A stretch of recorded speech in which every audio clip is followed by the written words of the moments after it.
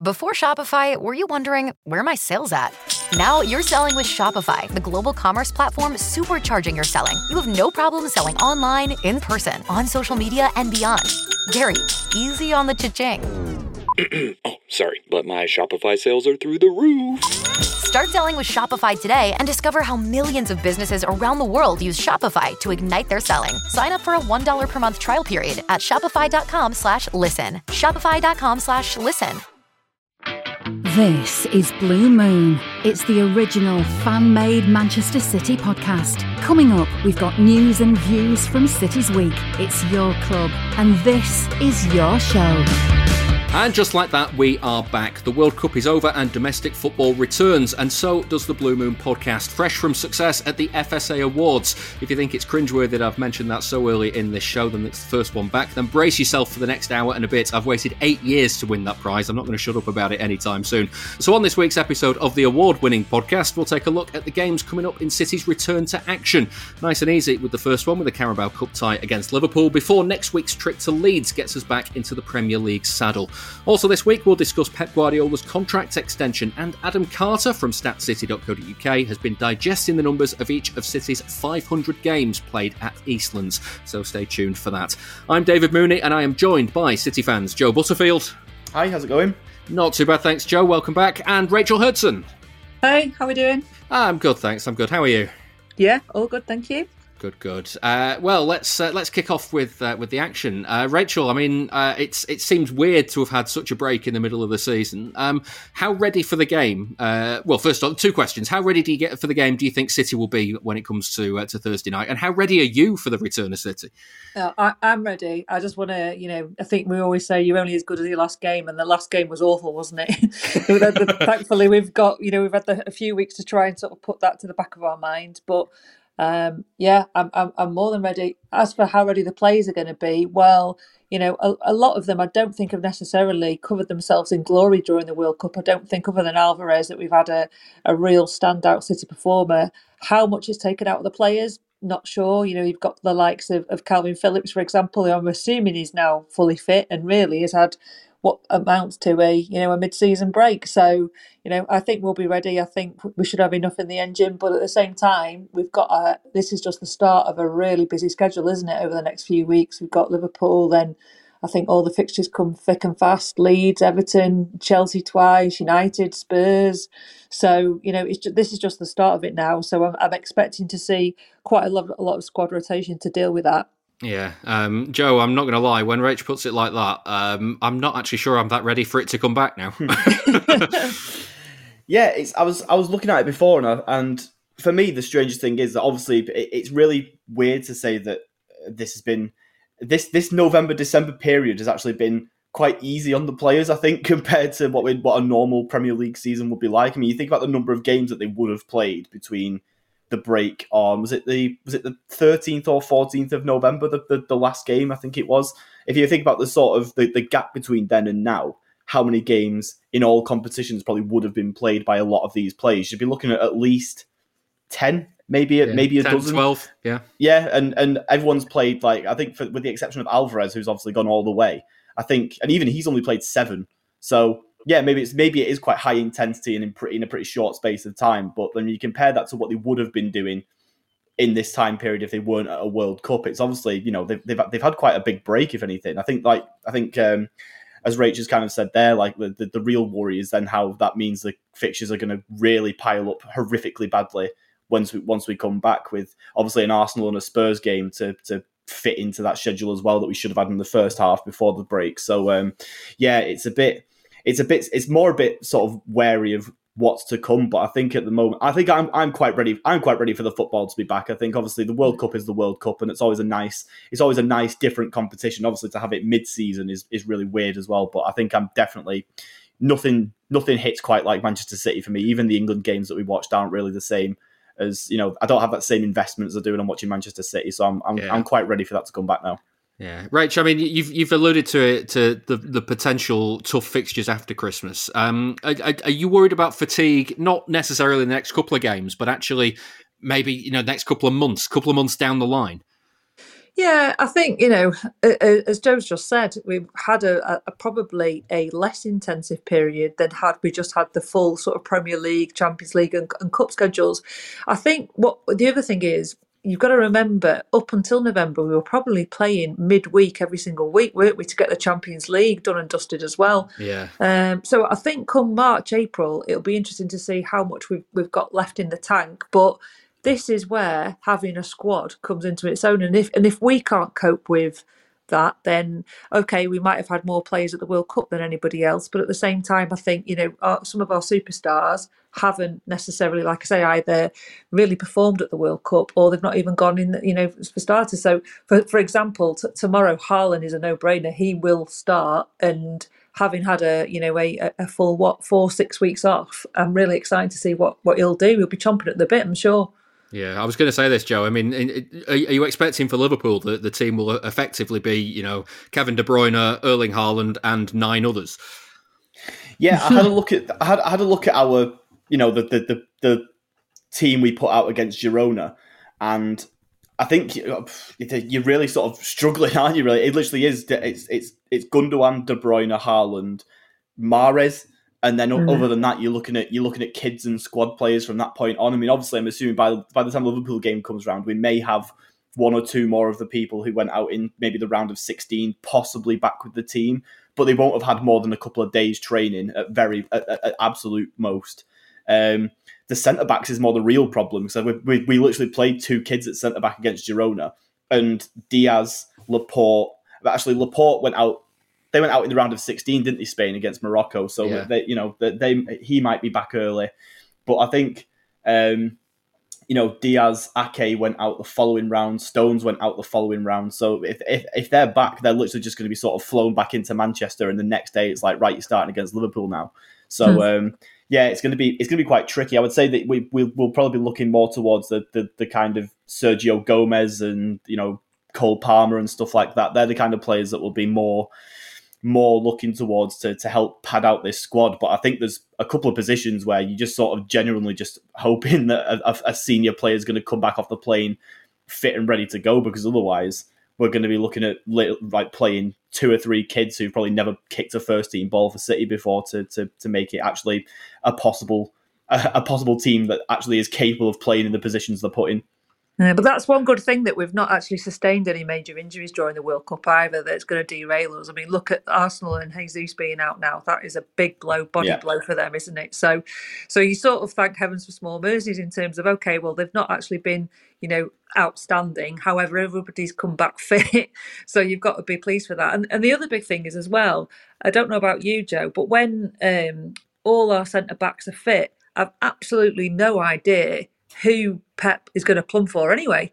No idea. Really haven't got a clue who our best back 2 combo is these days. And in part, I think it's a bit of a shame, because I get that, when I look at some of the league winning teams in the past, it was always around having that 2 central. You knew who your back 4 were, and it was maybe the full back swapped out, but you knew who your 2 centre backs were week in, week out. I'm thinking about Kompany and Lescott, for example. Barring an injury, they were there.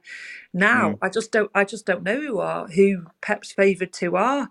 It feels like Diaz is a little bit out of favour to me. I'm not quite sure why. I don't think that his form was necessarily as great as it had been in his first season, but it's certainly not dropped off to the point that he seems to be well out of favour, which in some ways I'm glad that he didn't. Again, for me, I don't think he really shone at the World Cup, but I'm quite glad about that, because if he had, and then it would give Pep that, I think he would then think that he'd be entitled to a starting place that just absolutely isn't guaranteed at City. Yeah. Is it bad, Joe, that I forgot Mahrez until you said him? It's a little bit. I'm more shocked you forgot Gundogan, to be honest. Yeah, I completely forgot that he came home early with Germany. In my head, I'm just thinking, Germany must have done well, and then This is where kind of the problem comes in with the starting 11, because I think only really Gundogan and De Bruyne, and there might be 1 or 2 more that I'm forgetting, but I think they're the only 2 sort of big players that went out in the group stage. I think everybody else went out in the sort of round of 16 or the quarterfinals. In which case, you're looking at most players probably only coming back on the day of or the day before the Liverpool game, which isn't really it's not really what you want for going into a game. Because I looked at Liverpool's team because they've played a couple of friendlies before this, and I'd say they've got a very good. They put 10 of the starting 11 was the same for both games, so you can pretty much guess Liverpool's lineup based on that. But they had a back four of Milner, Matip, Gomez, and Robertson. So that's pretty much that's very close to their strongest back four. They had Elliott and Thiago in midfield and Salah and Firmino up front. So Liverpool are looking, obviously off the back of the fact they've not had many of their star players, despite obviously all being the best in their respective positions in the world, as we all know. Not many of them going to the World Cup is probably going to be a bit of a boost for them going into this game. And, you might see from my prediction for this game later on that probably reflects that. But I think, Liverpool certainly go into this in a much better state than we do, just purely off the back of the numbers that we had going into this World Cup compared to everybody else, which was always going to be the case in the first one or two games back from the World Cup for us, to be honest. But yeah, it's a bit scary when you see that Liverpool are able to put out maybe 6 or 7 of their strongest 11 in a game like this. Yeah. Rachel, I'm just wondering if this is, weirdly, the ideal tie to kind of bring City back into the post-World Cup part of the season. It's a tough opponent, but they're at home. It'll be a high-intensity game. It's a competitive match, and it's not actually a disaster if City lose this. No, it's a Mickey Mouse Cup if we lose, isn't it? And the reality is, it's probably our fourth priority. I know that sounds ridiculous because a trophy's a trophy, and we've grown up in an era where we would have done anything for a trophy. But the reality is, where we are now, it's our fourth priority. If we get knocked out, like you say, it ain't the end of the world. But for me, we're due a win against these. The number of times that they've played us recently, and for whatever reason, have just had so much luck. I know you can say you make your own luck, and our goalkeeping errors and line up again in the FA Cup didn't necessarily help last year. But for me, I just want to shut down the conversation of them winning the quadruple early. Last March, April, May was just unbearable. Looking at newspapers, anything on the media, turning on the radio, everything was about this historic quadruple. And I just think, let's just shut that talk down as quickly as we can. Yeah, they do feel quite a way behind in the title race. So I do understand. Don't count any chickens there yet, but it does feel like it's a City Arsenal title race. Just one final word on the World Cup, Rachel, before we move on. A quick word for Julian Alvarez, who has come back a World Cup winner. He's had a hell of a 12 months or so, hasn't he? Yeah, incredible. And it's mad because obviously all the attention has been around Haaland, and I think there were a group of us amongst the sort of educated, those who were really engaged and interested, who say, hang on a minute, we've signed the most promising player from South America who's got some ridiculously phenomenal goal scoring record. Don't forget about him as well. And obviously Haaland's come in and he's reached these heady heights, and that's absolutely fantastic. But Alvarez has just been just as sensational in his own way for me in the game, in the playing time that he's had, and he's just gone on and proved that at the World Cup as well. No City fans were surprised by his performances. Yeah, Joe, he's been a revelation, I think, in a weird way. Haaland being there has allowed him to shine. It's meant that there's been no pressure on him to come in and be the centre forward, hasn't it? Yeah, if we'd have only just signed him in the summer and not Haaland, and we were sort of looking for him to score all the goals, then like you say, there'd be a lot more pressure on him. We'd be in a position where, maybe the scoring record that he's already got in terms of goals to games ratio, maybe we almost look at that and go, that's probably not enough. But I think, like you say, with the way that Haaland's come in and sort of done that, he's done the scoring more goals than games played. He's doing that, which means that Alvarez coming in and scoring, I don't know what his goals to game ratio is, but scoring for every, maybe 1 in 2, that's absolutely fine for a backup striker. That's which he currently is, and hopefully he'll grow into a bit more of a position where I kind of see him playing maybe a bit more off the right sometimes. I just think the way that he presses is a bit. It's probably about as close to Gabriel Jesus as you can get, except he's actually got finishing ability on top of that. I think I can see him maybe doing that role out wide, especially seeing as our current only serious right wing option at the moment is Riyad Mahrez, and he's not having the greatest season so far. So I can maybe see Alvarez moving into that at some point in the season. In which case, it's just good to have someone there who is also capable of putting the ball in the back of the net, and even just bringing him off the bench and knowing there's every chance he can score, bringing him in for those sort of Champions League games against, Copenhagen and Sevilla and stuff like that. Or in the Carabao, if Haaland, if it wasn't the situation we're in now and this was just a normal midweek game in the middle of a season, being able to rest Haaland for a game like this and bring in Alvarez, knowing that you've still got a genuine, serious goal threat up front, that's what we've been crying out for a long time. Because I think even when we had Aguero, there was always the feeling that behind him, Gabriel Jesus was good, but in terms of goal contributions, in terms of scoring the goals, you never really felt that confident that he would be able to do it. Whereas I think we've seen enough from Alvarez so far, even just from his time at City, not even ignoring the World Cup and how mint he's been there. Just from his time at City, you've seen that he's definitely able to put the ball away as well as actually being able to do the pressing side of the game that Pep loves.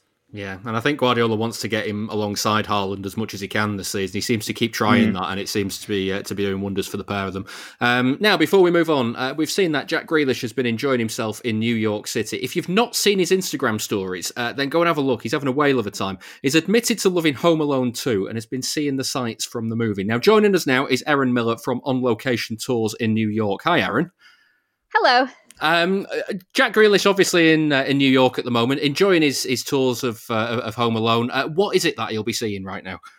Yes, so in New York City, he will pass by Bethesda Terrace in Central Park. So this is where Kevin sneaks away into a back of a horse-drawn carriage by the fountain and manages to sneak away from Marv, played by Daniel Stern, and Harry, played by Joe Pesci, who have chased him all through the park.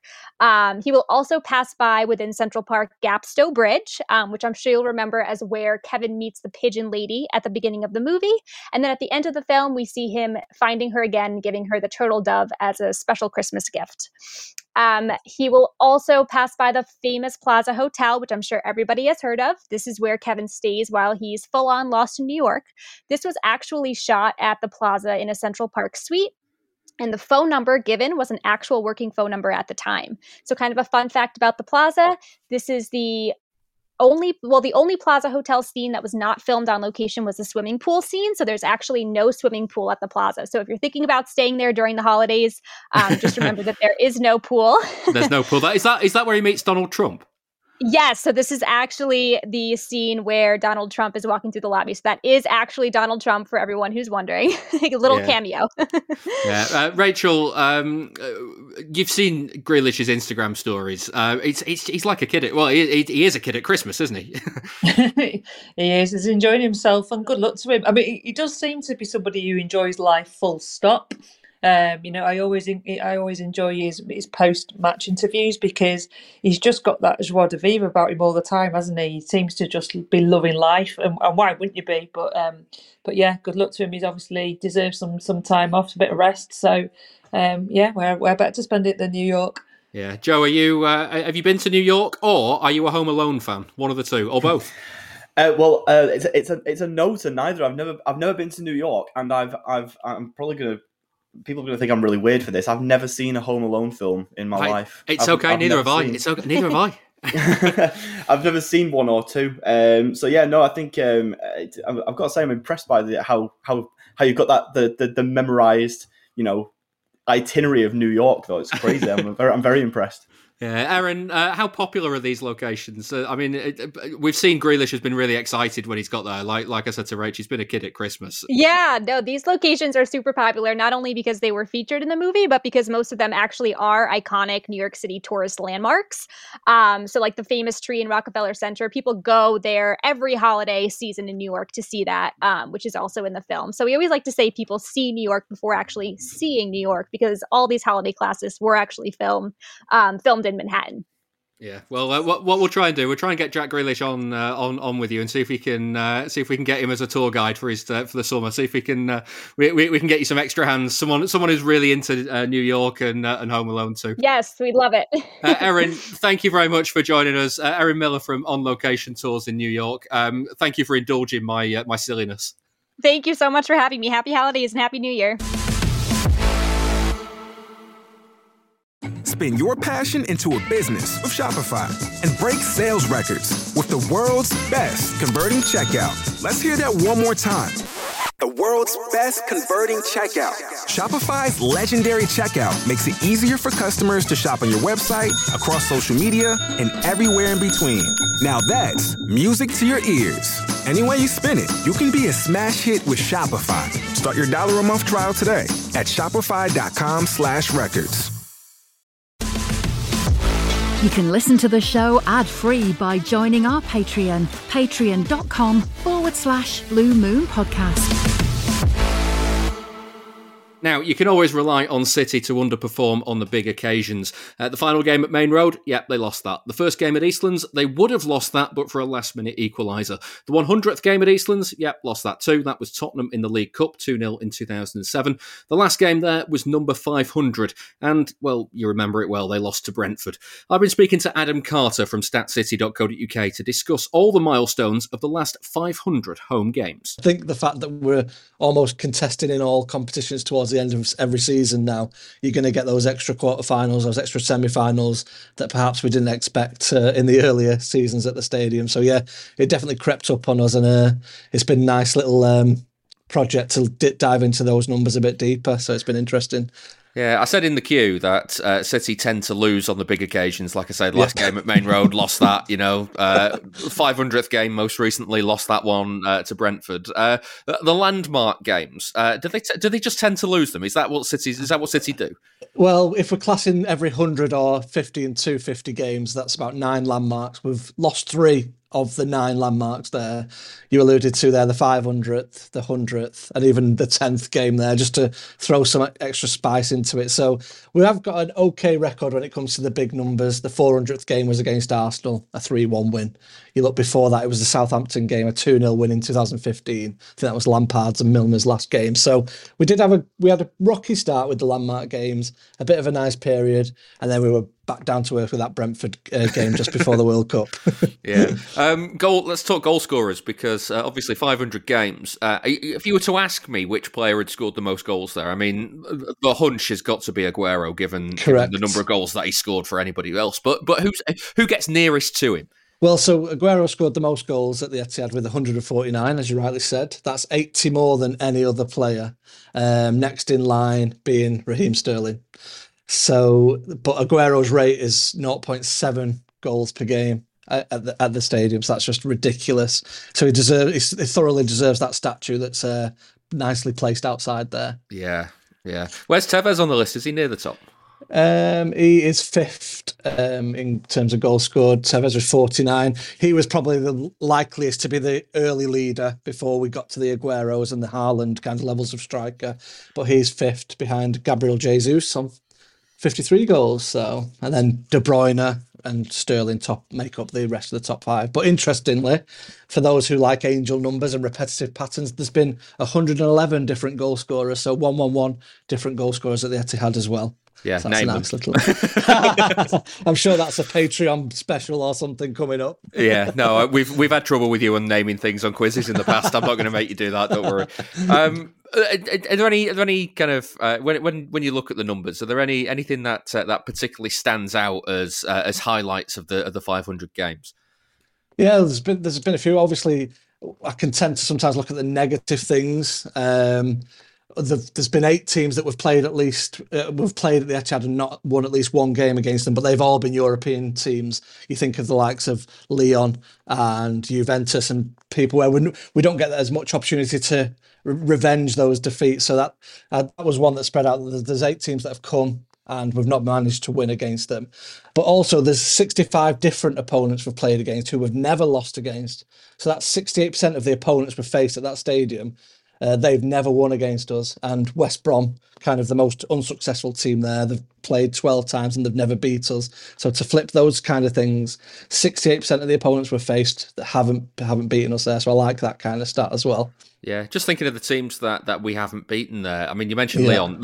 Weirdly, I don't know why this is the case, but the first team that came into my head for this one was Midtjylland. It must be on the list. I think back to. I must think back to it's the European runs under Keegan and Hughes that must do a lot of the damage in that list. Am I right? Correct. And then it's just annoying that we might never be able to avenge those low moments again, because you'd hope that we're going to be continuing to play against the likes of Barcelona, Real Madrid, et al. In coming seasons. But and also there's only one team, a domestic team now. Obviously, if we put those European disappointments to one side in the early days, there's only one domestic team that we haven't outscored at the Etihad, and that's Middlesbrough. So they've had a few. They've had a few good displays at our place. Annoyingly, yeah, we've both scored 7 against each other against Middlesbrough. So I'll be keeping an eye out for the next time we get drawn against them, or if they come back up and we play them at the Etihad, to be hopefully outscoring them on the next occasion, because that's 7 each. So we're tied on that one. Yeah, have we finally got the better of Leicester? Because Leicester always seems to be the one that when I think back to, they always seem to have beaten us at the Etihad. Yeah, luckily we have avenged Leicester over recent times. They had that big win during the COVID lockdown period, but we now stand at 7 wins against Leicester, a draw to their 3. But they had 2 wins in quick succession against us, which kind of like blew us wide open in terms of having to chase them to get supremacy back on our own patch. But yeah, Leicester did seem to have a hold on us. You think of Dickoff when he came back and scored against us. Then you've got the title winning season where Mahrez kind of put himself in the shop window, if you will. Then recently, during COVID, when they turned us over as well. So they were always scoring more than us, and we were chasing up, but we have caught up now in those stakes. Good. I like it when City get back on top like that. Let's talk discipline at the stadium. Yes, because obviously there's been some memorable moments when it comes to discipline. Somehow Ben Thatcher doesn't lead the red cards list.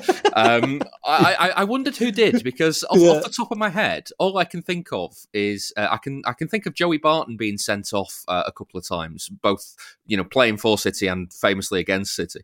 But other than that, it's Fernandinho who I can think of as the player that seemed to be in the most trouble. He got like 3 red cards in like 6 games in a really short spell in Guardiola's first season. Yeah, it must have been something in the water there. Yeah, it is indeed Fernandinho. He's been the most sent off player at the Etihad. That's 4 times. Richard Dunn coming up second in 3 times. So they've been really fighting for that one. And with Vincent Kompany being the most booked player, 33 times. So yeah, definitely a bit of red mist during that period that you alluded to around Fernandinho's discipline. And Kompany and Dunn, they're kind of the 3 bad boys, if you will. If we have any new statues around the other side, it might be those 3, and Kompany gets 2. One for being amazing and also one for being booked the most times. Yeah, I mean, there is something in it being booked a lot but not sent off. I'm quite happy with that. Yeah, true. Almost the dark arts. Yeah, life on the edge. Life on the edge.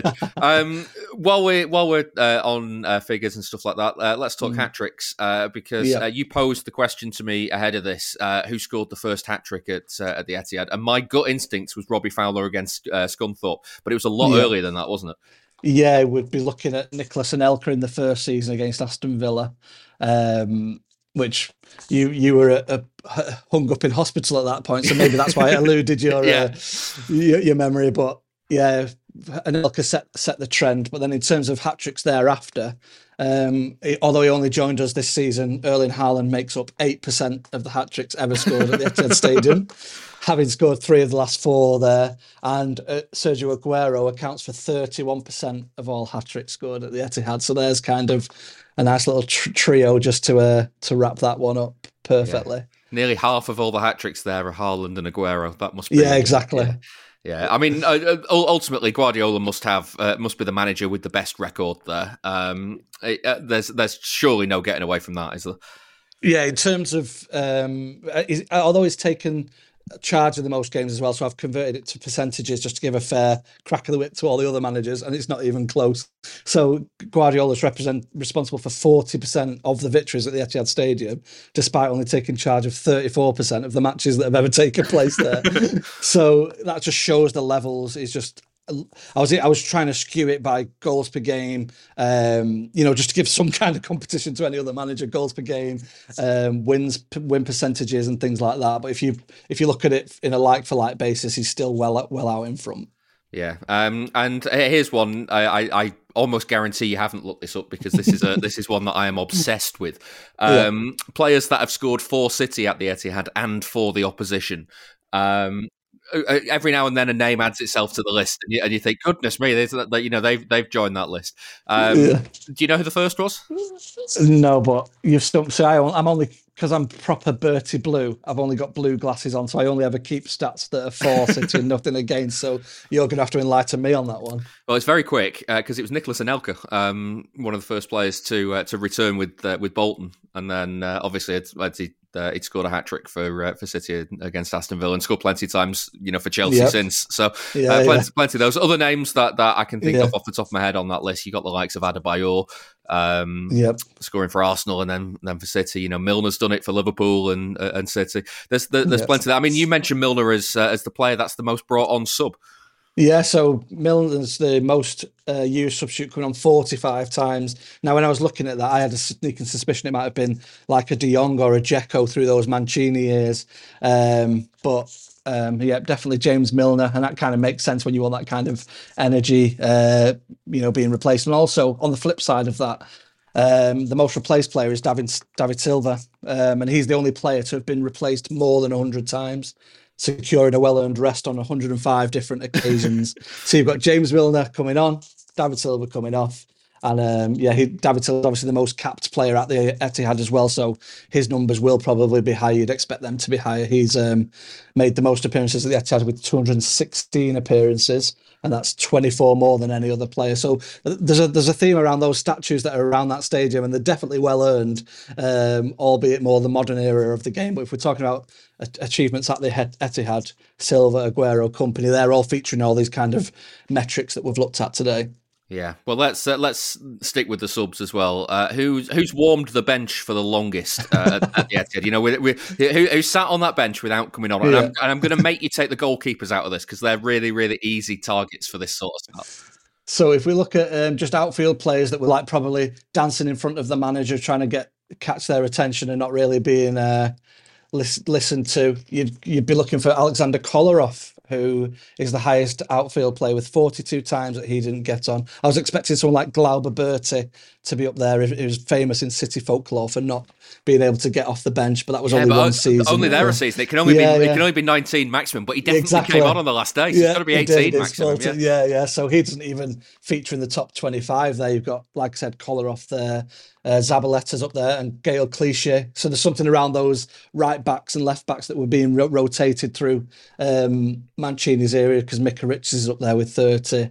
Neda Manua, friend of the show, 33 times he was on the bench, but they were unable to get on. So yeah, the rest of the list is being made up by goalkeepers, as you said. And so to finish, Adam, I know there'll be plenty that you've looked at that I haven't even considered. So what are the other standouts from the 500 games at the Etihad?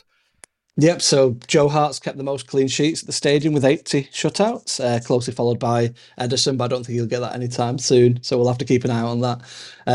Mike Dean is the referee that's taken charge of the most matches, and probably one of the most influential ones, which was the Aguero moment in QPR. That was 33 times he's held the middle there.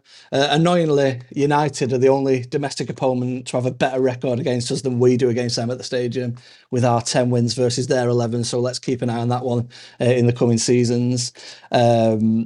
We scored the most goals against Aston Villa, 54. That one doesn't surprise me, actually. if we look at it at a goals per game basis, then the 3.6 goals were scored against Burnley on average each game is the highest against anyone that we've played at least 4 times against, but Villa have conceded the most. And on that theme, we've kept more clean sheets against Aston Villa, which is 10, than any other team. They're the only team so far to have reached double figures in that respect. And even on a clean sheets per game basis, they come out well on top at 0.53 games per clean sheet. So they're quite meek when they visit us, but no doubt that'll come back to haunt me in a season or two. If you enjoy the show, please give it a rating and a review wherever you get your podcasts. That was Adam Carter from statcity.co.uk talking me through the weird and wonderful numbers of the last 500 home games, City's 500 at the Etihad. We're going to now preview the upcoming game against Leeds. I know it's a little bit of a while away, but Christmas and New Year has really, really messed with the podcast schedule. So the next show will be after the Leeds game, which means we need to preview it on this one. Rachel, it's the 28th of December, between Christmas and New Year. A little bit more of the squad should be back for that one. How are you starting to feel now about this one? It feels like a really, really tough reopening of the season, doesn't it? It is, yeah, and I've already alluded to the tough run of games that we've got. There aren't any easy games in the Premier League, as the Brentford result showed. Anybody can beat anybody at any time. I think for me, we've got to get into a professional mode as quickly as possible and get back into our rhythm and start putting the pressure on Arsenal. We cannot afford to drop any further behind them. I know it's still in our hands in terms of we've still got to play them twice, etc. But we need to get back to winning ways pretty quickly. So for me, this is a good test. I think it was relatively easy last season. I think we beat them 4-0, didn't we? And it was quite a straightforward game from memory. But I don't expect much of Leeds this season. But at the same time, you've got to respect your opponent, and you can't turn up expecting to win. I think we probably did that against Brentford, and that totally backfired. Yeah. Real feel of potential banana skin about this one, Joe. So I actually feel quite confident about this, to be honest. I think that what Marsch is doing with Leeds is kind of it's a bit similar to what Eddie Howe was doing with Bournemouth, where he's that bracket of manager where he's very good for that level and what he wants to do, and a lot of the way they play football will probably do quite well against a lot of teams sort of in and around where Leeds are in the table. But ultimately, he plays a brand of football that leaves Leeds quite open, and what we're good at goes very well with what Leeds leave, what they sort of leave behind as a risk of playing the attacking football they do. I'd expect us to score, multiple goals here. These are the kind of games that we score that, as Rach said, that we beat them 4-0 back in April. We should be expecting to get that kind of goal difference up from this game, get Haaland back in amongst the goals, just get the World Cup return started with a big win, especially with the form. It's difficult to really know how much the form plays into it going in, after a World Cup break. But Leeds have not had a very good start to the season up to this point. I think they only have 15 points at the moment. So we should really be looking at Leeds and thinking, yeah, this has got to be 3 points. There's nothing else. There's nothing else to it. And I think that honestly, with the number of players that we'll have back from the World Cup at this point, I'd be shocked if we don't get 3 points, to be honest. Yeah, I mean, having said that, Rach, Joe says 15 points for Leeds this season. 11 of them have come at Ellen Road. They are very much a home team this season. They are, but as Joe's just said, their style of play should suit us. I don't expect them to sit with 10 men behind the ball. That's the kind of game that we typically come unstuck in when we don't break those teams down early on and then we get caught out on the break. I don't think that's how Jesse Marsch has got them playing, and I don't think that if they set up like that the Ellen Road crowd would take too kindly to it. So it might just work in our favour, like Joe said, that it's open and they've got a good home record, but they are pretty inconsistent as well, though, aren't they? And I think they've been relatively unlucky with injuries again. With Bamford, is Bamford still out? I'm assuming he might be back now, mightn't he? But Bamford's out. They've sold Phillips, and with them selling Rafinha, moving him on in the close season, I think they're Bamford, I think, possibly out. They don't necessarily have lots of goals in them. Yeah. Rachel, we talked before about kind of when the World Cup could catch up with City. You'd said about the pressure to kind of get results immediately and not let Arsenal get further ahead. Joe, are you feeling that as a fan at this moment in time? Yes, because realistically, as Rach said, we need to get points on the board as soon as possible, because obviously we do have the fact we have to play Arsenal twice coming up, but we can't really afford to let Arsenal get ahead to a point where they can go into one of those games knowing that dropped points don't really matter. Like, if we want to be at a position where they're going to be terrified of us winning, so that the pressure really sort of ramps up on them. If they're 5, 6, 7, 8 points ahead, and they know that dropping 3 points means that we're still second, I think that might sort of work in Arsenal's favour, because it might take some of the pressure off. Strangely, even though obviously they will lose some, will make up some ground on them. But I ultimately think that having the pressure of knowing that if they lose, we're going to overtake them potentially, that's going to be a game changer for me. But I think really Arsenal might sort of suffer from the second half of the season more than we will, because I think Arsenal are they're a bit like Liverpool in the way that they're very reliant squad-wise on a core of 12 to 13 players that up to this point of the season, obviously with Jesus being injured over the World Cup, they've they've remained fit, really. So we'll see how they now cope with someone like Jesus getting a big injury at this point, and if they have to replace him, if they have to go into the market to replace him, and whether they get someone that then hits the ground running. I think there's a lot of question marks over how Arsenal can handle the second half of their season, whereas obviously fatigue aside and kind of the weird nature of this season to one side, we know what City are like at the business end of the season. They generally, if there's points that need winning, they generally get the job done. So I think Arsenal are probably the ones who've got more pressure and more questions to answer than we do.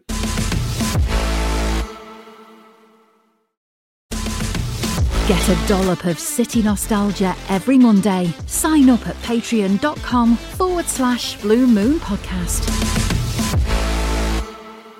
We'll get your predictions for this game shortly, but first let's get a view on Leeds and their season so far from the Athletics Leeds correspondent Phil Hay. It's been fraught, I think it's fair to say, this season. There have been good moments in it, points at which they've played particularly well, actually. Chelsea at home in the first month of the season, I still think is the standout game. But the win at Anfield as well, just prior to the World Cup break, big result, especially to win there, a venue where Liverpool just don't lose and don't lose easily. But even that result was coming off the back of a really poor run of form, which quite honestly left Marsch fighting for his job. I think a lot of us felt after the defeats to Leicester and Fulham back-to-back in the space of 4 days that he was in a lot of trouble, and I think he was. And there was some real early promise in the season, actually. They beat Wolves on the opening day. They played well for an hour, 65 minutes down at Southampton on the second weekend, and then turned Chelsea over really impressively the weekend after that. But it did feel from there on like the air going out of the balloon. And there have been issues with the team tactically, without any question. When you watch them, it's quite obvious to see where they're weak or where they're struggling. As I say, that there have been slightly brighter moments too, but I think Marsch managed towards the back end of the run of fixtures before the international break just to restore a little bit of calm and to reassert himself slightly. But I still feel that they're coming back into the season, starting with City and then Newcastle away. They're coming back into it with pressure on them, without a doubt. And they need the second half of the season to be considerably better than the first half, or they are heading for trouble again. Yeah, I mean, in terms of, you say that the problems are obvious for people who are watching them. What are those problems? The way Leeds set up and the kind of philosophy that Marsch has is all predicated and based on transitional football. So the idea of taking advantage of turnovers via pressing and counter-pressing, playing very much the style that he learned in the Red Bull stable. He was manager of New York Red Bulls before coming over to RB Salzburg and then going on to Leipzig too. And he has players who undoubtedly work in that system. Brendan Aronson, particularly, who Leeds signed from Salzburg in the summer, Tyler Adams and others. But the setup, the 4-2-3-1 that he's tended to go with, and actually I was at a friendly against Real Sociedad on Friday night when Leeds were set up in more of a 4-3-3. So it will be, I think it'll be one thing to look at when they do return, whether or not there's been any change to the system or kind of fundamental change to the way in which they're lining up. But they're a very narrow team. There's not a lot of width in the side. The three that plays in behind the centre forward is very inverted. It's more like a line of 3 10s as opposed to a 10 and 2 wingers. And what it means is that Leeds don't make a huge amount of the wide areas when they're attacking with the ball, but because the fullbacks have to push on to give them, some form of width, it makes them very, very exposed out wide when clubs counter and counter attack against them. When clubs turn over the ball and are able to break, there does tend to be space in behind. That's where they've been vulnerable, without a doubt. And it has been something that Marsch has struggled to get a grip of. Initially this season, they looked good defensively. They were tidy. The numbers were pretty impressive, and certainly a step forward from last season when a really porous defence was a massive problem for them. But if you look at it now, it's 26 concessions from 14 games, which is incredibly high number, and absolutely no better pound for pound than last season when they were struggling near the bottom again. So there are things about them that are going to have to improve. I just think that when it comes to the style of play, it's very much embedded in Marsch. It's very much his style and what he wants to do. And I don't see him deviating from it significantly. It's just going to have to work better. Yeah. How's Elland Road been? I just look at the record this season. 11 of the 15 points coming at Elland Road. Is it becoming a little bit of a place where Leeds can get a little bit of a foot in and get some points on the board? It's been good for a while, actually, as Elland Road. And the one thing they found last season, and I think part of this came down to the kind of legacy of Marcelo Bielsa and the capital that he had and the reputation and respect that he had. The crowd really didn't turn for the duration of his time in charge last season. They did stick with it, even though everybody could see that they were playing nowhere near as well as they had been at the peak, and the results weren't good enough, and the league table was a concern.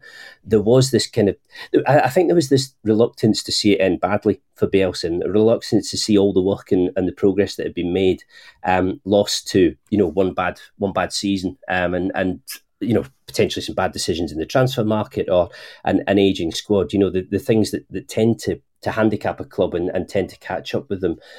It's been definitely more difficult for Marsch. It's been more tense for him. Again, I think Elland Road has been pretty supportive this season, but the away crowd turned on him in a big way after they lost at Leicester back in towards the end of October, early November. And that felt significant, really, because that is very hard and difficult to recover from as a manager when you lose the fans like that. And as I say, it has settled down slightly since then, but I do think there's this kind of underlying unease and underlying concern about whether in the longer term this is going to work as it needs to. Yeah. What can we expect from Leeds when City visit on the 28th?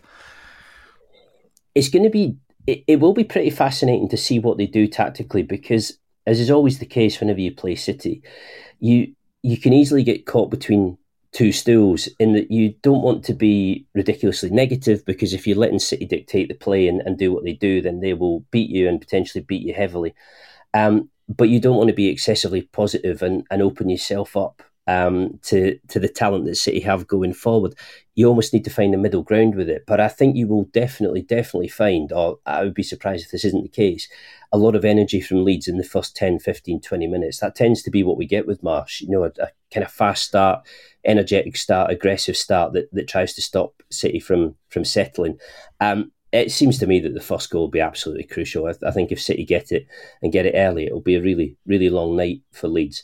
But the interesting thing with them this season is that, without any question, the better performances have come against the sides at the top end of the table. They played very well against Arsenal. I think probably turned in the best performance Arsenal have seen against them this season. They were good away at Tottenham before the international break. I didn't think they deserved to lose that game, but ultimately they did. They've beaten Liverpool away at Anfield. They have almost been better in the games where clubs are willing to go toe-to-toe with them. Your bigger sides who back themselves and don't kind of set out to be negative or to sit deep. It's the games in which teams have been negative or teams have had kind of low block, in which Leeds have sort of hit a dead end, not been certain about how to break them down, how to open them up. So you could say on that basis that this game might actually suit them tactically more than some others. But I think you can't say that while disregarding the fact that City, pound for pound, are so much stronger. They have a certain man up front who, could do a lot of damage to this defence. And also, Leeds are, I think, highly unlikely to be full strength for this game. They've got a fair few selection issues, injury and illness, and that will, I think, leave them slightly short in certain areas. Yeah, I was going to ask about selection because obviously the talk is coming off the back of the World Cup. Who's going to be available? Who's not going to be available?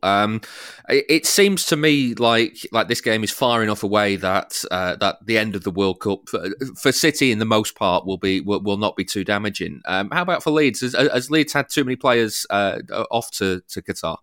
They only had 3. Rasmus Christensen was there with Denmark, and they were knocked out in the group stages. Tyler Adams and Brendan Aronson were away with the USA. They made the last 16.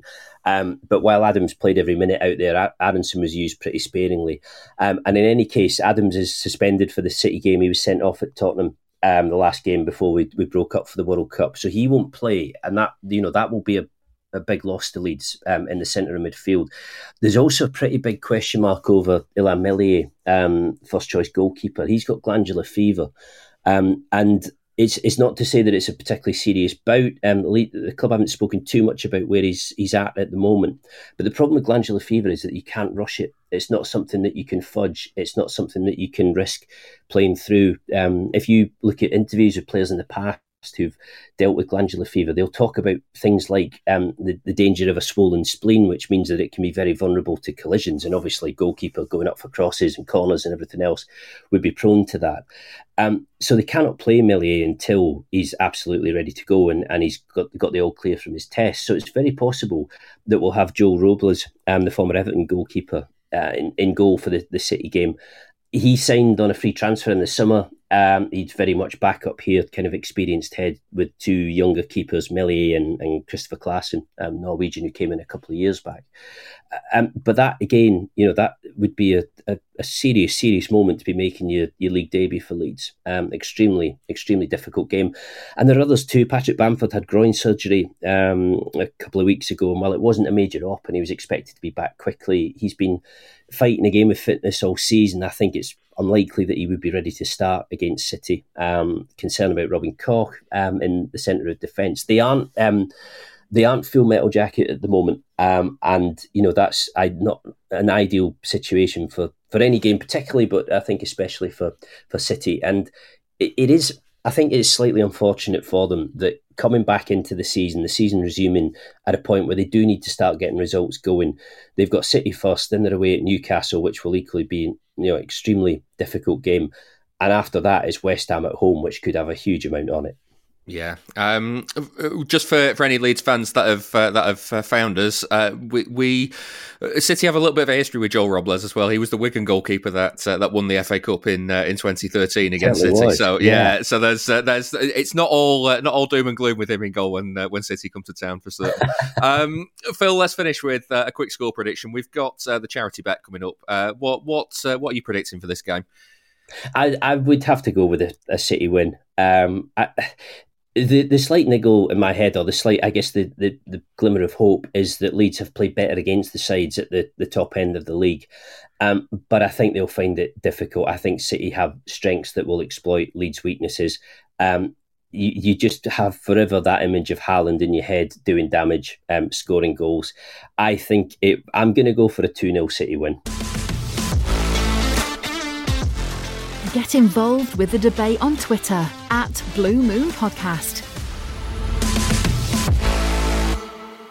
That was the Athletics Leeds correspondent Phil Hay. Now, time to get some predictions on the board for the charity bet. We're raising money again this season for the Man City Fans Food Bank Support Group. I've been speaking to Nick from the group to find out more about what they do and where the money we win goes. I started by asking about the collections through the World Cup break. We realised very early on that we were going to have a long period of time with no collections. So we've really tried this season to counter that as much as possible. We've actually only had 7 men's games so far, given the season started earlier before the World Cup, 4 months ago in August. It would have been terrible given the state of everything at the moment, with rising cost of living, mortgages, rents, everything. People are turning to food banks in numbers with, if I'm honest, it's just a constant increase over the past 10, 12 years, hasn't it? So we've had 5 women's games, also one at Abbey Hay before the season, non-league in Gorton, and one with the official supporters club, which has meant we've had 14 collections in total, which we're still waiting on official numbers back from the food bank for some of the most recent collections, but we're just about, I can gauge it around 1,200 kilos, which is, it's incredible. It's already putting us, we're not even halfway through the season yet, and we're looking set to smash last year's amount. And I'm not saying that in a really, really chirpy way. It's I'm chirpy because it means that City fans are coming together more, and I think everyone's experiencing a shared struggle. Yeah, I know. I was going to say this in terms of collection and numbers. Like you say, it's been building over the last 3 years or so that you've been doing this. How important have City fans been over that time? Massively. In terms, we couldn't do it without them. It's literally, we're not anything special for doing this. We're just facilitating other City fans who feel the same kind of way, have the same community spirit, feel the same way about the club and what we stand for as fans. And we're just giving people an opportunity to do that. People are doing fundraising efforts all the time. The fact that people will take time out of their day on a match day, which is, a very sacred thing for a lot of people and have been for, 20, 30, 40 years, that they're taking time out of their day to come and donate, take stuff from their cupboards at home or out of their pocket and come donate to us. It's massive. It drives us. It means that it gives us reasons to be there as much as we can on our weekend collections, and gives us hope that hopefully at some point in the future, with enough support locally, regionally, nationally, whatever, we can do something to change this, because nobody wants to be here. None of us want to be here. But while there are people in our city not able to put food on the plate for the kids and loved ones, we're going to do what we can to support it, along with our counterparts across the country. And as you said before, obviously, plenty of collections through the World Cup with the women's games. There's no actual collections with the men's games before Christmas now. How can people donate in the meantime if they want to? In the meantime, if you go onto any of our social media, which is at MCFC Food Bank on Facebook, Twitter, Instagram, we have links on there. And you can donate either directly to Manchester Central Food Bank, and that's who we collect for on our match days. They cover the biggest region of any Trussell Trust food bank in Greater Manchester, right far north as Moston, down to Rusholme and across to Gorton. It's a huge, huge area. But we also have links there to a GoFundMe fundraiser with us and the United Fans Food Bank, which feeds into the 19 Greater Manchester Trussell Trust food banks. So that means that no matter where you are in Greater Manchester, you can be supporting in some way. But we always recommend, look for your local ones wherever you are. Just put in a quick Google, you can find food banks, local pantries. If you can help out, give your time if you've not got money. But yeah, any way you can, it's everything helps. Now, obviously, the next collection will be the Everton game on New Year's Eve. If people are preparing for that, what's good for them to bring? I will always say they're looking for everything, especially at the moment. The food bank this year found it so hard because the cost of living increase. It's not just seeing a rise in people needing the food bank and using the food bank. It's actually seeing a massive drop in donations. So they will not turn anything away. We always just say nothing that needs keeping in the fridge. Nothing alcoholic. Toiletries are always needed. Tinned meat products are always needed. Tinned fish, tinned vegetables. Toiletries in the way of like nappies. When we had one of our biggest collections this season, actually was the other Sunday, the women's derby, and tons of nappies were donated, which was amazing. Something else I'd always say, especially over the festive period, is anything that you sometimes would think is a luxury, do that as well. Jill, a member of our team, she did an amazing effort of sorted over 750 advent calendars and 100 packets of biscuits, which she collected at Kiri Pritchard McLean's comedy show and podcast over October and November. So these are things that really put a smile on people's faces who are struggling right now. It's all welcomed, all appreciated. This is the Blue Moon Podcast. Listen to it, drink it in. That was Nick from the Man City Fans Food Bank Support Group. They're helping the Trussell Trust, and our winnings from the William Hill charity bet are heading their way at the end of the season. We've raised £305 so far, so let's get something on the board for the next two games. I am going to kick us off for the Liverpool game, because I've gone for somehow, Joe, given the players that City don't have back, because I hadn't even considered it when I wrote this down, but I've gone for a 1-1 draw, which is 6-1 and £60 if I'm right. Rachel, what are you having for this? I've gone for a 2-2 draw, City to win in extra time. I don't know if that's because I've been watching too much World Cup drama. I'm not sure. Yeah, we can't have too much extra time these days with tired legs. That's not going to do anyone any good. But if it happens, it's 11-1 and £110 if you're right. Joe, what are you having? I've gone 3-1 to Liverpool for this game. I just think the level of team that we've got available to us, unless we're bringing in players who have literally just sort of landed in Manchester the day before. I think Liverpool just got more of their first team available to them. So I think this might be one where a lot of people who might want to see us drop out of the Carabao this season may get their wish. Yeah. 25-1 if you're right, or £250. Has anybody been watching The Traitors? Sorry, I don't know why you made me think of that, Joe. Yeah. It took me a second to sort of piece that together then, but yeah, that's fair enough. Yeah, I don't know where that thought came from. Anyway, it did pain me. It pained me to predict a Liverpool win. I just know that, everybody. It hurt. Yeah. Well, anyway, let's get something on the board for Leeds as well. We heard from Phil Hay. He's gone for a 2-0 City win. That's 13-2 and £65 if you're right. Joe, can you redeem yourself with this one? See, I've gone the reverse for this one. I've gone 3-1 to City this time. I think maybe a defence but our defence maybe not being fully settled by this point means we'll probably concede a goal. But I'd like to think that the goal, like going forward, Haaland, I hope he's the one who gets our goal against Liverpool so that he can go into the Leeds game. And obviously he's a Leeds fan as well, isn't there? So it's kind of written in the stars that he'll score at Ellen Road. I think that's just how it'll go. Yeah, I'll take Haaland for all three, please, as my fantasy league captain, if you're right. 10-1 on £100. Rach, what are you having? I've gone 4-0 City. Haaland hat-trick, if I'm, I don't know if you can do a double. But I just think he's going to be chomping at the bit. And I think the whole team, or what I'm hoping by then we should be able to put pretty much a full strength out other than Alvarez. And I just think they want to put that Brentford result to bed once and for all, and get cracking again on the Premier League. I don't think they've got much firepower, Leeds United, so hopefully we'll take full advantage. So yeah, 4-0 again like last season. Here, fingers crossed you're right. 12-1 and £120 if you are. Remember, you've got to be 18 or over to gamble. Prices can change, and for more information on responsible gambling, then take a look at begambleaware.org.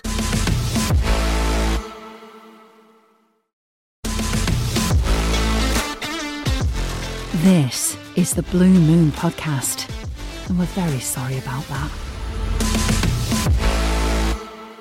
Now, during the World Cup pause, we found out that Pep Guardiola has decided to stick around in Manchester for a bit longer than planned. As the games got underway in Qatar, we had the announcement that the City boss had signed a 2-year contract extension, taking his deal to May 2025. Sam Roscoe's talking us through everything that's happened. It all started on the winter transfer deadline day in 2016. Before we finish, I'll tell you that I talked with the club and I finished my contract in the original date, on June, on not speculation about things. They are not doing nothing behind me. I know this 1 month ago, but I don't think it's good to this rumor and speculation about different things. I prefer to finish today. That's why I told the press, I told the players, and I spoke with the club 2 weeks ago that I will do it. That was out of the blue from City's former manager Manuel Pellegrini.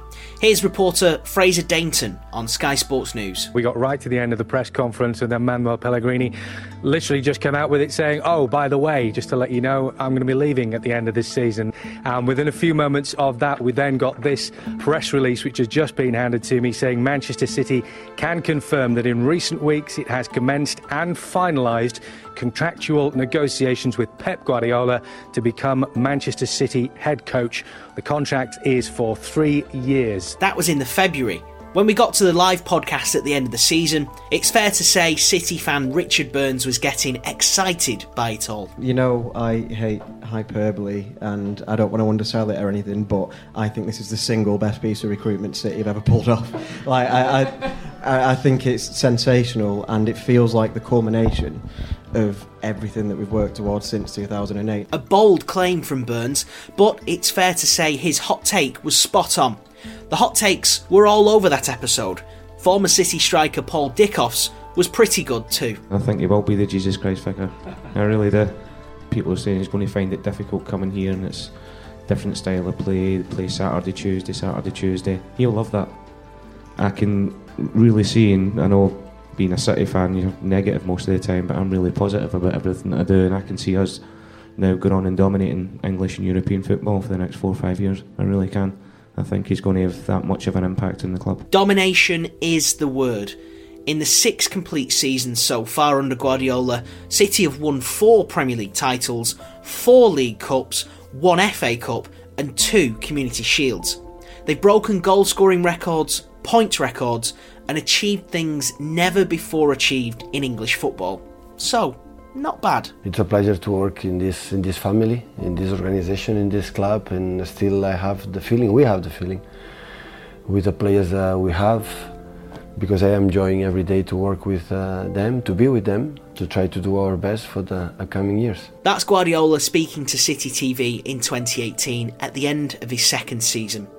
He'd won the title with an unprecedented 100 points, and despite still having 12 months left on his contract, he'd signed a 2-year extension, expiring in 2021. Like a manager, you have to be happy with the players. You have to be good, feel good, and I feel good with the players, with all the staff, and we're trying to be ready for the next years. And his side were ready. City went on winning, A domestic treble followed the next season, and Pep's future wasn't thought about for a while. Not until November 2020. I think fans and journalists looked at it and thought he could quite easily go at the end of this season.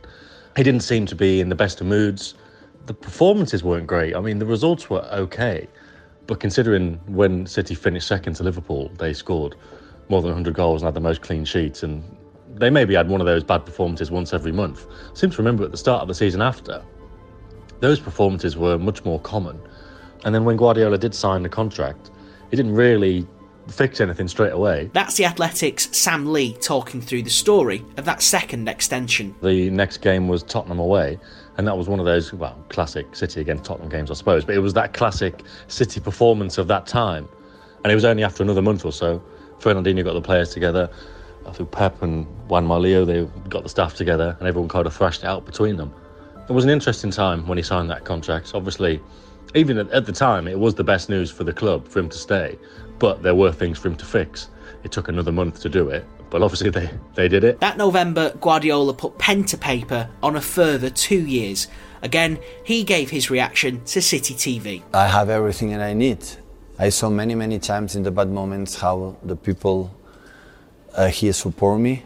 We have a long talks this week, and at the end we decide the best for all of us is continue, because still we have the feeling that still is not unfinished business, and still we have something to do, continue what we have done the last years. The deal took the manager to the end of his current season. The situation around his latest renewal was different. Unlike 2020, this time City were flying high and there were good vibes around the Etihad. The team were winning and the squad had been freshened up. And one performance in particular helped convince Guardiola to sign. I give enthusiasm, but they give it to me. We are not a team like make everything up and down quick. So the enthusiasm, we have done it, and after score there and see the faces of the people, our people, they give me now energy for the future. They give it to me. After winning 4 Premier Leagues in 5 years, still there doing what they have done so far. That is the biggest prize, the biggest title we can get as a team, as a club, as everything. Tell me you're signing a contract extension without telling me you're signing a contract extension. That was Guardiola speaking after a last-minute Haaland penalty earned 10 Man City 3 points against Fulham. Here's The Athletic's Paul Bias to explain more. Since the start of this year, probably, when questions about his future were thrown, Guardiola kind of tried to avoid the topic and the question itself. But he always said that it depended on not just him, not just the fact that he's happy with his friends working at the club and the work environment, but the main thing was to really know that the players were still following him. Of course, this wasn't revealed to him in one game. It has happened in trainings, watching the daily attitude of the players, seeing the efforts that the club has done to bring the right players, from Haaland to Akanji. Fulham was the final assurance that all of this had happened. So it's not so much a case of unfinished business, more everything's going well. Paul explains Guardiola was late to the post-match press conference that day. It was produced by his personal choice to make a speech in the dressing room, basically confessing to the players how proud he was feeling and that this was the reason why he is a manager, to see performances and the kind of commitment that he saw. His words on the press conference were very telling as well, but conversations between Guardiola and Manchester City had started well before that Fulham game. Guardiola had discussed with his family back in October that he was considering to stay longer at City and that probably they should make the choice together. And after signing, Guardiola said as much to City TV. This part was more involved my family more than ever, because it's already 7 years, it will be 9 years, and it's important to have the feeling that they support me in that decisions. In terms of sportive ways, 1 second the decision. So I said many times that I cannot be in a better place, because in this period, the 7 years, we were in bad moments, and I realized how they support me in these bad moments. That is what really counts. Assuming Guardiola finishes this latest deal, he'll have done 9 seasons at City, more than double what he did at either of his previous clubs. Think back to when he joined in 2016. We all assumed we were in for the most exciting 3 years of our football supporting lives.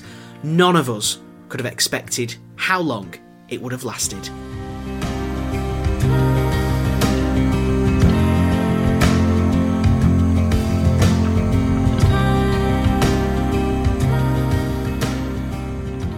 Hi there, this is Joe Royal speaking. You're listening to the Blue Moon podcast, and carry on doing so.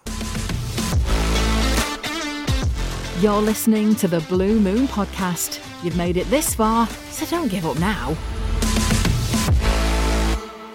That was Sam Roscoe talking us through the story of Pep Guardiola's contract renewals down the years. Rachel, you must be relieved that he's put pen to paper finally. Yeah, I am. I'm absolutely relieved. You know, it was a long time coming in terms of the rumours. There was a lot of conversation around who would be his successor, and I probably think that there isn't a natural one as yet. So it buys City that time to really be grooming somebody in the background. But yeah, it comes as a big relief, probably, the fact that it's greeted with fear by the rest of the Premier League and a collective sigh probably speaks volumes as well, that they were, our competitors wanted to see the back of him. But yeah, he's sticking around. So it's good news for him. It's good news for City. But, why wouldn't he want to extend? That's the big thing. He's got the financial backing. He obviously likes the city. He's set up his business in his restaurant in Manchester City Centre. He's got the academy producing players for him, the world-class training facilities, the best number 9 prospect in the world in Haaland. So, yeah, what is there not to like? Where is he going to go and have anything better to do?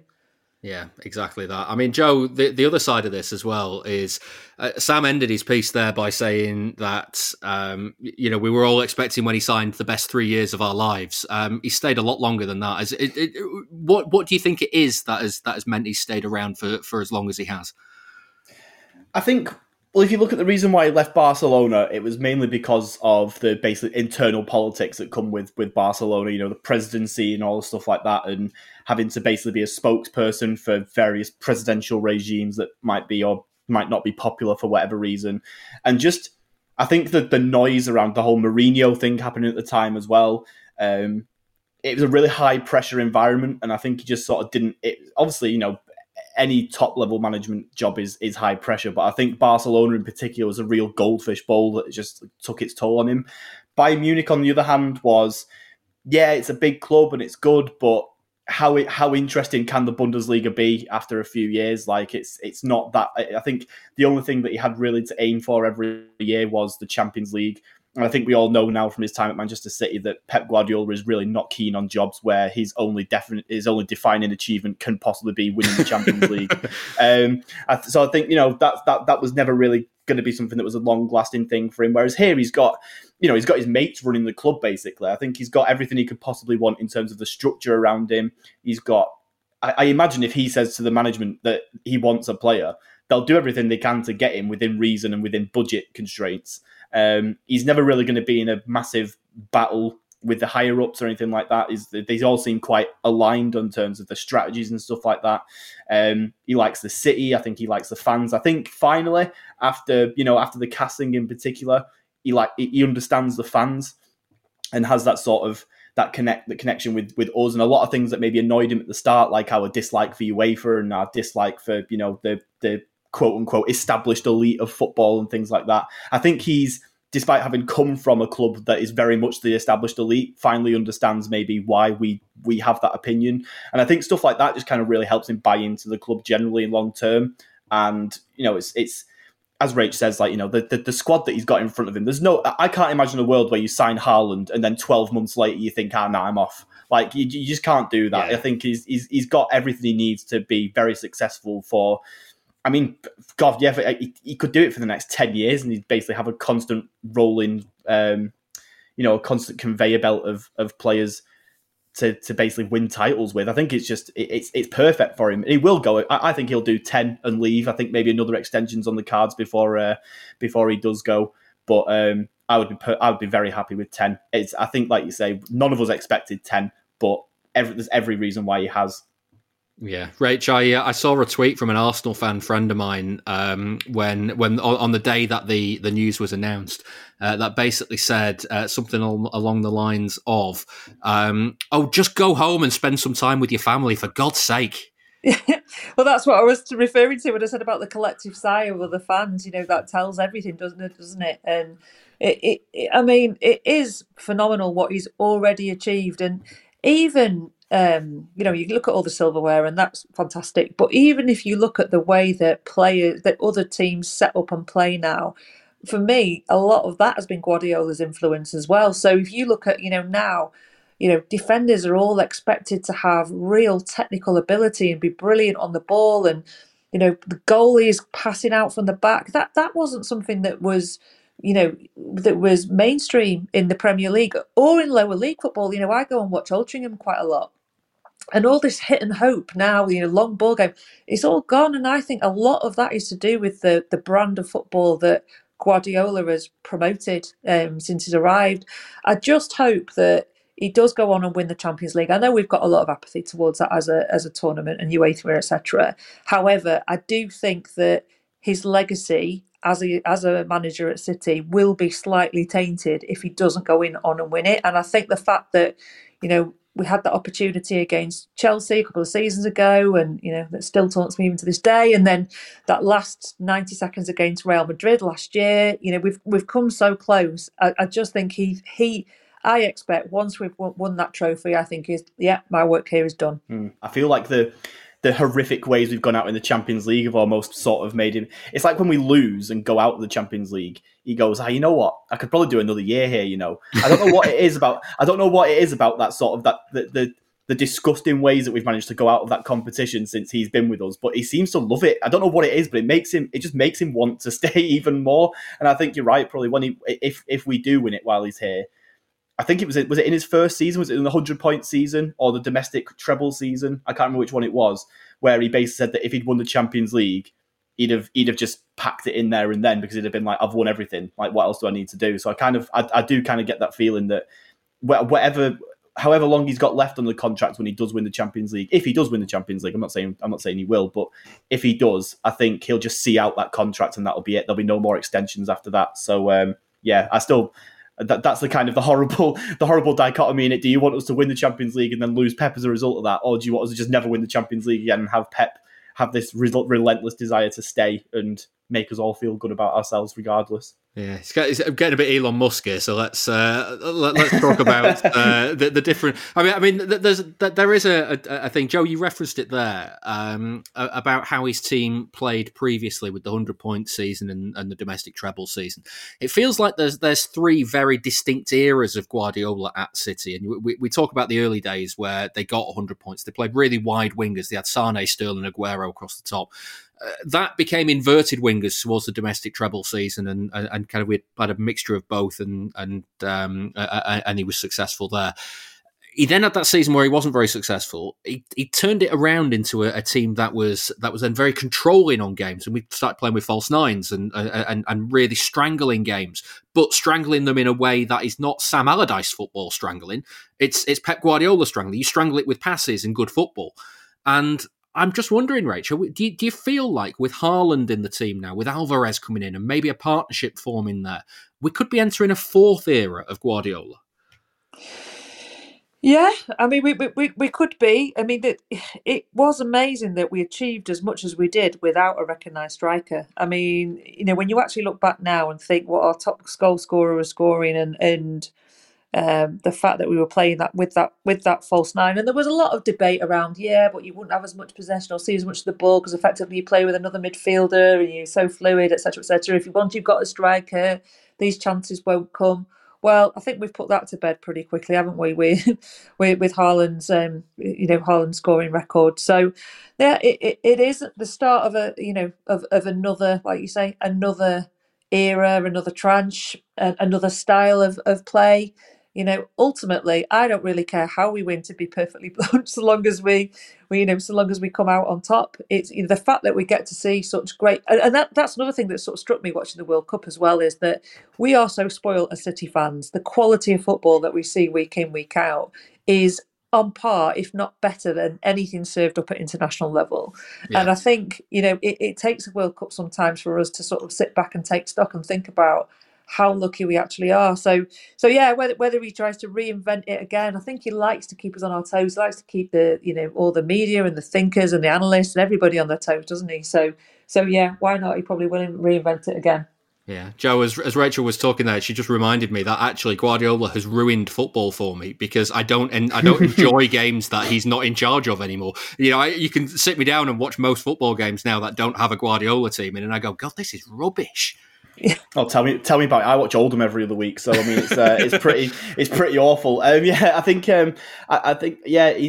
he's just taken football to a level that I remember when he first arrived, the first game I was at the first game at the Etihad when he was in charge against was it Sunderland we were against that first game, and I remember seeing Pablo Zabaleta and Clichy, I think it was plays inverted fullbacks for the first time. I was like, oh my God, what is this guy doing to the foot? Like, and I stepped out of the stadium and I was like, this is like, I've seen it on TV. I've watched Guardiola's teams play football before on TV in the Champions League and stuff like that. But I think that was kind of watching those two players who I thought of as very sort of traditionally wide fullbacks who aren't really that technically gifted, but you know they've just got the width and the crossing and stuff like that. Watching those come inside and play in midfield, I was like, oh my God, what's Guardiola going to do to this squad? And you know, Delph at left back, Zinchenko at left back, like anybody but a left back at left back. Like I think that's what we've, that's what he's done for us. And you know, we're at a position where I think, like Rich said before, as someone who's watched League Two football last season and now non-league football this season,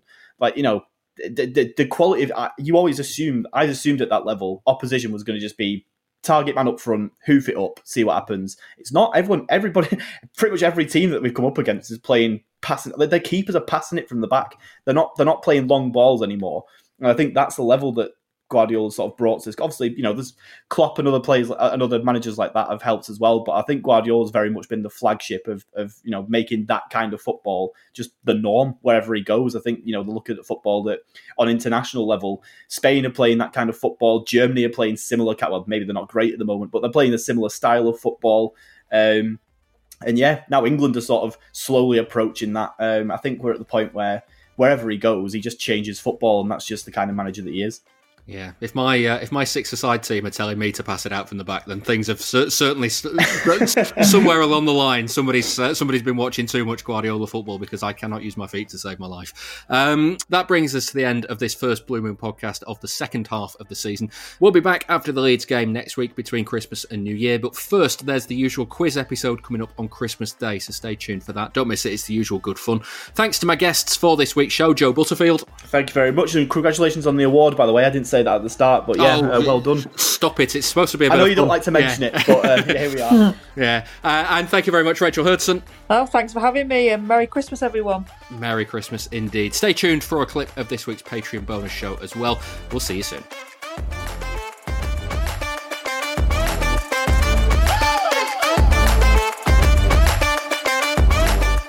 That was the Blue Moon podcast.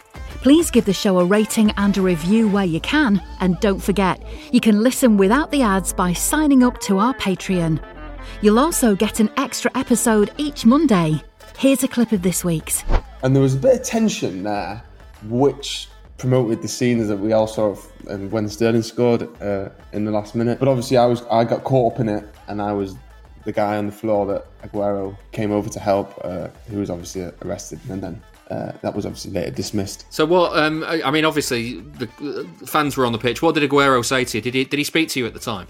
Yeah, he asked if I was all right. I didn't know what had happened. I knew I hadn't run on the pitch and that I was pushed on. But then all of a sudden, I kind of, you know, the pain I was feeling with the attention I got from the stewards and the police, I suddenly realised I was not like at the side of the pitch, like quite far on. And he came over and made sure I was okay, and then was obviously remonstrating with the steward mainly and the police.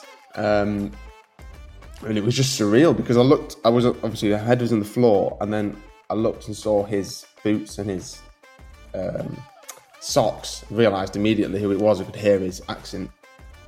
And yeah, then I was obviously taken out of the stadium and stuff, and when I eventually got my phone back, I realised just how big of an incident it had become. You can listen to more of that at patreon.com/Blue Moon Podcast. And join us again next time for another episode.